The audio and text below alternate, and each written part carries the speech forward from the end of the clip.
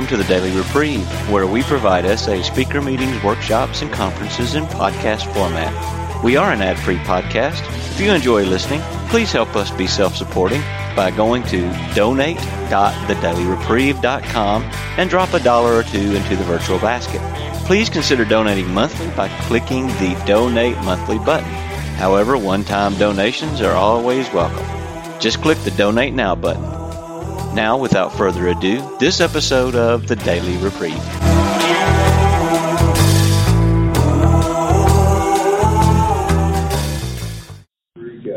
All right. Okay, this is the final session on steps 4 through 9, and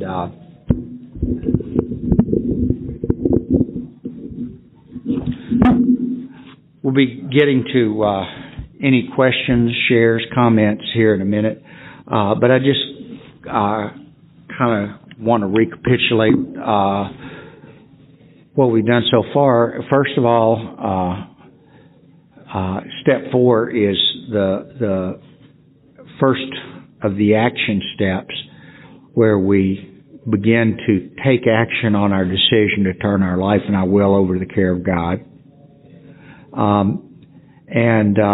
As I suggested earlier, it's a inventory of how our efforts to live on self-will have caused problems in our life, and the 3 manifestations of self that we look at in step 4 is resentment, fear, and harms done others. And again, these are 3 separate inventories that comprise step 4. Step 5 is where we discuss what we've discovered in our inventory with another person, so that at the end, as we go through the process, we can admit to God, to ourselves, and to another human being the exact nature of our wrongs, and we discuss what that might be of selfishness, self-seeking, dishonesty, fear, inconsideration, and try to get a sense of how those have caused problems in our lives. Then we spend some time in reflection, and in 6 and 7 we become willing to have God remove these defects of character, and then humbly ask Him to remove our shortcomings. And again, these steps in the big book are very short, only a couple of paragraphs. There's much more detail in steps 12, in the 12 and 12 on step 6 and 7. We've looked at 8 and 9, where we become willing to make amends to the people we've harmed, and discussed an approach of how we can go about making the amends that we need to make. I also mentioned that as we do steps 8 and 9, we should start practicing steps 10 and 11, so that as we go through the process of steps 8 and 9, we are not accumulating more wreckage by behavior that we're not monitoring.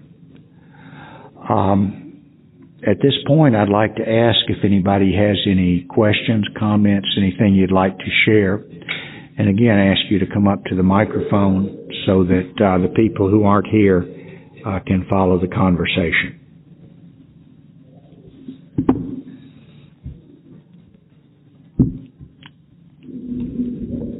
Hi, my name is Ibrahim, recovering sexaholic. One big character defect that I identified in working steps 6 and 7 was confusion and indecisiveness, which to some extent stems from the fact that I have low faith in my higher power, low self-esteem. So I guess my question is, I feel really confused a lot of times about which amends I actually owe and which I should let go of. Before coming to program, family of origin, being shamed and stuff like that, I learned to constantly say sorry, and my sponsor pointed out to me a lot of times I have a big guilt complex. So I haven't really started. I just finished step 6 and 7. I haven't started 8 again, but if there's maybe any advice or experience, strength, and hope with regards to having the wisdom to discern between what I owe and what I should let go of, because I don't owe an amends for that. So I don't know if it's too vague. Thank you. Okay. And again, this is where I think having guidance from other people is very helpful. I've got a friend who's got over 40 years of sobriety in Alcoholics Anonymous, and he has a saying that I really love, and that is always check out your own best thinking. And that has to do pretty much with any important decisions. I don't have to call my sponsor to decide whether to which parking space to take when I'm going to the grocery. But if I'm making a major decision, I want input from other people who are living by spiritual principles. My sponsor is almost always one of those people, and especially when he's in town.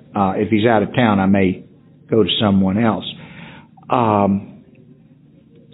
And as I start going through my step 8 list, and that's why I suggested first we make that list and try to describe as we see it what's the nature of the harm.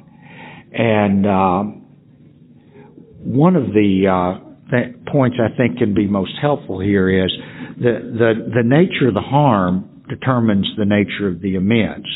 And I suggested earlier that if you owe somebody money, the amends is to pay them their money. On the other hand, if the nature of the harm that I've had is that I have been holding them in poor regard, thinking bad thoughts about them, however you want to put it, and consciously excluding them from all activities in which I'm involved, the amends, rather than going and telling somebody when I was in active addiction, I thought you were a real jerk, but now that I'm sober, I want to be friends.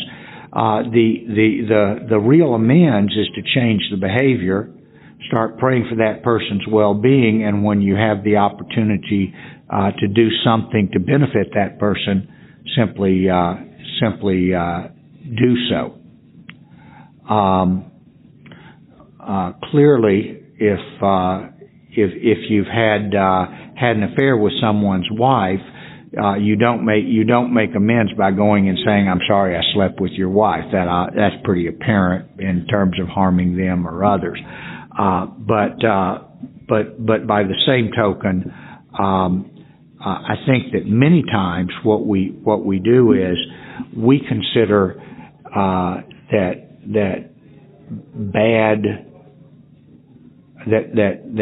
angry or hateful thoughts harm the other person, when in fact they're really harming us, and the other person may very well be completely unaware of our hateful thoughts, and in that case the amends is to change our attitude, and the best way I know to do that is through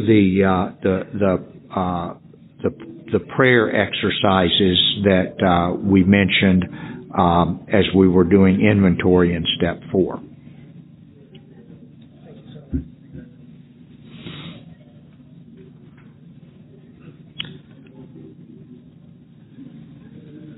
I think we got another question.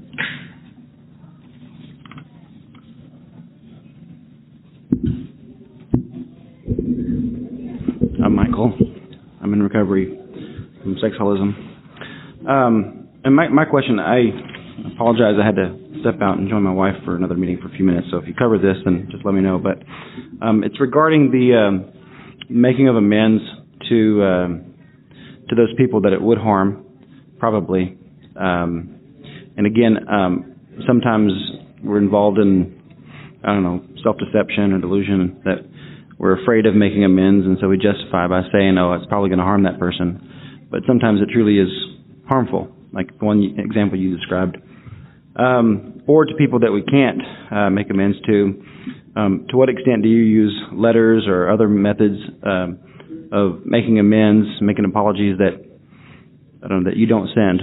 Or also people that you would like to make amends to but can't find, but probably will see you sometime within the next 5 or 10 years, but would like to make that amends face to face. How do you handle those types of amends?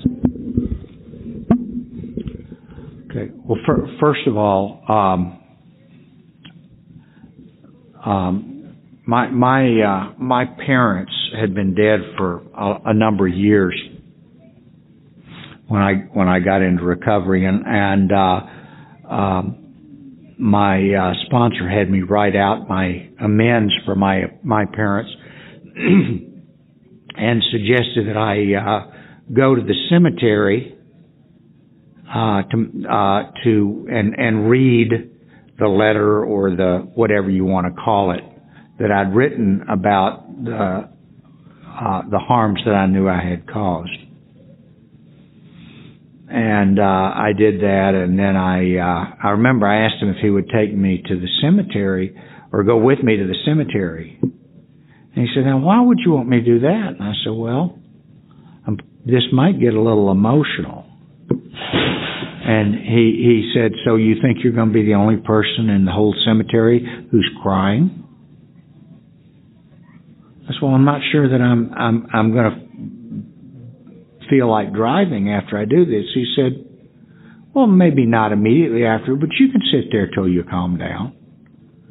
He said, and I remember he said, pal, I'll do anything I can to support you in your recovery. He said, but you're asking me to rescue you from your feelings, and I'm not going to do that. But I went to the graveside, and I did the amends with my parents and grandparents were all together in a single plot. So I made my amends to each one individually. And it took a while, and I cried a little bit, and sure enough, I quit crying. I got in the car and drove home or wherever I was going, maybe to a meeting. So that's one form of amends to people that I won't be able to see face to face. In general, I prefer face-to-face amends to amends at a distance, I that has to be delivered with or balanced with practicality. And I know some folks who say, well, you know, you'd spend all this money and time and whatever to go act out. You can do the same for your recovery. And the reality is that when I was in active addiction, I was irresponsible with my money and time, and I hope to be doing a little better job with that now. So I had a sponsee who was living in Knoxville. His wife had kicked him out of the house, and he didn't know how that was going to turn out. They did get back together, but he didn't know that at the time. And he knew that his mother-in-law was coming into Knoxville from out of town for a particular weekend, and it was about 4 weeks after he started working the steps, and he was in that period of time he worked through the steps. And he began by making a direct face-to-face amends with his mother-in-law, and he did his mother-in-law first before he did his wife, because he knew that he would have more time to deliver the amends to his wife. He wasn't sure that he'd ever see his mother-in-law again, and he knew he owed her an amends for the way he had treated her daughter. If, on the other hand, she had not come I probably would have suggested he send a letter rather than going down to their home and creating all that drama by showing up. Now, as I said, as it turned out, the couple reconciled. But he did not know, and so he took the opportunity to do an amends. And I think you were talking about people who live out of at a distance, and is it better to write them a letter today or see them face to face? And I think that again, each case needs to be considered individually, and you know, if you think it is not going to cause harm to send the letter, you can send the letter and say, you know, I know that my behavior in the past has been hurtful to you, and I'm trying to make changes in my life, turn my life around, whatever you want to get. And I would like the opportunity to meet with you when you're going to be in town next. Okay, you've made your approach, you've offered the opportunity, and truly, I understand why there are some people who might simply say, good luck to you, but I really don't want to talk with you ever again. Please don't contact me. And I need to honor that. So again, it's not that there's a magic formula, but I go back to what I keep saying over and over again. My best thinking is where my personal interests are concerned is not necessarily the best thinking available. Guidance from other people can help me see where I am deluding myself, and I still rely on that on a regular basis. It doesn't have to be just about amends. It can be, again, any major decision that I may be making. A job opportunity comes along, and I'm trying to decide, do I want to pursue this and so forth. I'm going to talk with some folks before I make, one of whom is going to be my wife, who will be affected by this. I want to make sure that everybody that I hear what everybody has to say on that. But what I have discovered over the years, and there was one amends in particular that I felt really needed. I really needed to send this woman a letter. And my sponsor pointed out that I had no idea who would open that letter. And given the fact that she was with me when I was in active addiction, her picker just might be broke. And she may have picked herself someone who is violent, abusive, dangerous, who knows? And so if I have an opportunity to meet her at some point in the future, I can deliver that face to face. But if I don't have that opportunity, what I've learned is because I've made some of those hard amends, and I know that when I'm not deluding myself about my willingness to face one of these women face to face. So as I discover that as I take the action that reduces the fear, then I find I'm able to be much more honest with myself about what are my motives. And so that's probably the best guidance I have on that. Anything else? Okay. Well, I know it's a little bit early, but that's okay. Why don't we go ahead and join hands, and we can close with the we version of the Serenity Prayer.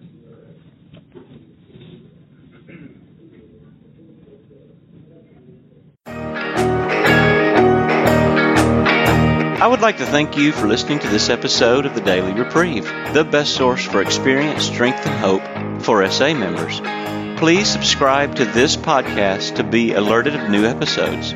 Please show your support by donating to the Daily Reprieve by going to donate.thedailyreprieve.com and choosing either monthly donations or a one-time donation by clicking Donate Now. Thank you for listening, and stay tuned for the next episode of the Daily Reprieve.